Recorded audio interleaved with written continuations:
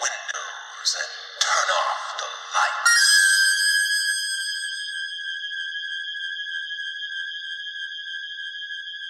Welcome to Michael Myers Minute, where we delve into the 1978 horror classic Halloween 1 minute at a time.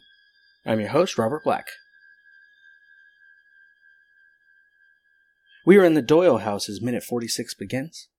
Tommy has just asked Laurie about the boogeyman because Richie said he was coming after him tonight. Richie has to have said that when we were not looking. Minute 17, it was Lonnie who said the boogeyman is coming, and Richie, Lonnie, and Keith together repeated, "He's gonna get you." Yet Tommy specifies Richie. Laurie: Tommy, Halloween night is when people play tricks on each other. It's all make-believe.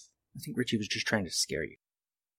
Second 6, we angle on Tommy and we get some of the best shots of the patches on his costume that I talked about back in minute 41. And I want to start Googling again, but I will resist. Tommy: I saw the boogeyman. I saw him outside. Angle on Laurie, and she is adorable here, both humoring this kid and dispelling his fears at the same time. Great performance by Jamie Lee Curtis. Also, I believe it was this scene where she says in the commentary, below frame she is holding Brian Andrews' arm down because he couldn't sit still. Laurie: there was nobody outside. 2-shot. Tommy: there was. Laurie: what did he look like? There's a great pause here, and then Tommy: the boogeyman. Laurie laughs, but it's a nice laugh, not to make Tommy feel bad, just amused.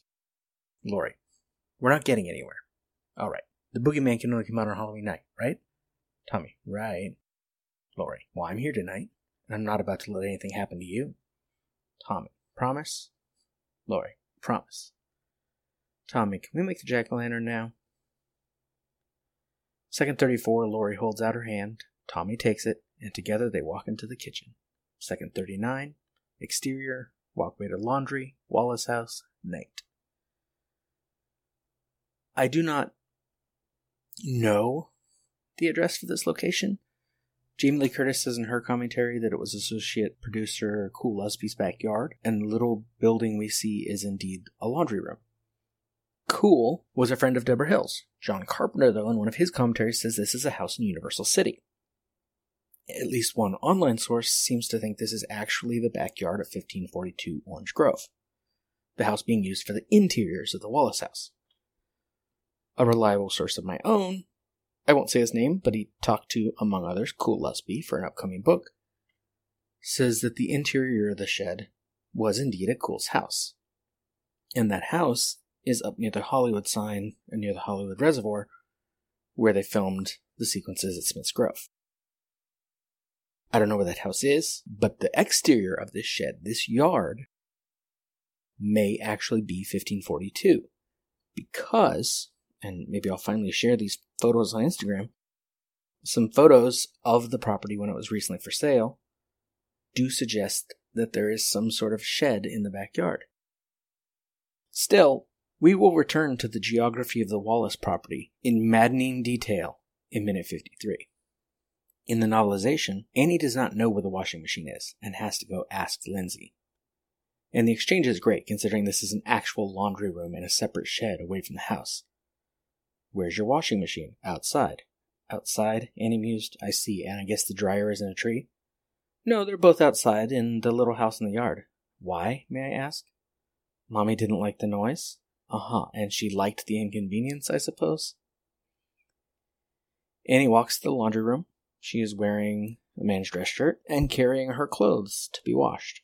We get some nice piano and some crickets, and in the distance, a dog barks. Second 42, the camera starts to rise, and a tree branch hangs in the foreground. Not sure if this is a crane shot, and it got cut short. I thought they only had the crane for that final night of shooting, seen in minute 7. Or maybe this is Ray Stella or Dean Cundy lifting the Panaglide. Usually, in context of the whole film, I don't think I even noticed this slight camera move. But looking 1 minute at a time, it feels like some other shots, like that lingering camera at the end of minute 23 with the girls walking away on Highland in Pasadena.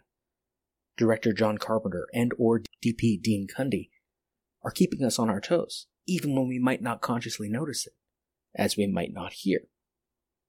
The branch comes into view and we look for a sign of Michael. Is he going to come into frame like he did in minute 15? Are we looking through his eyes right now? Maybe it isn't conscious in this moment, but we're panicking. We're looking. We're watching.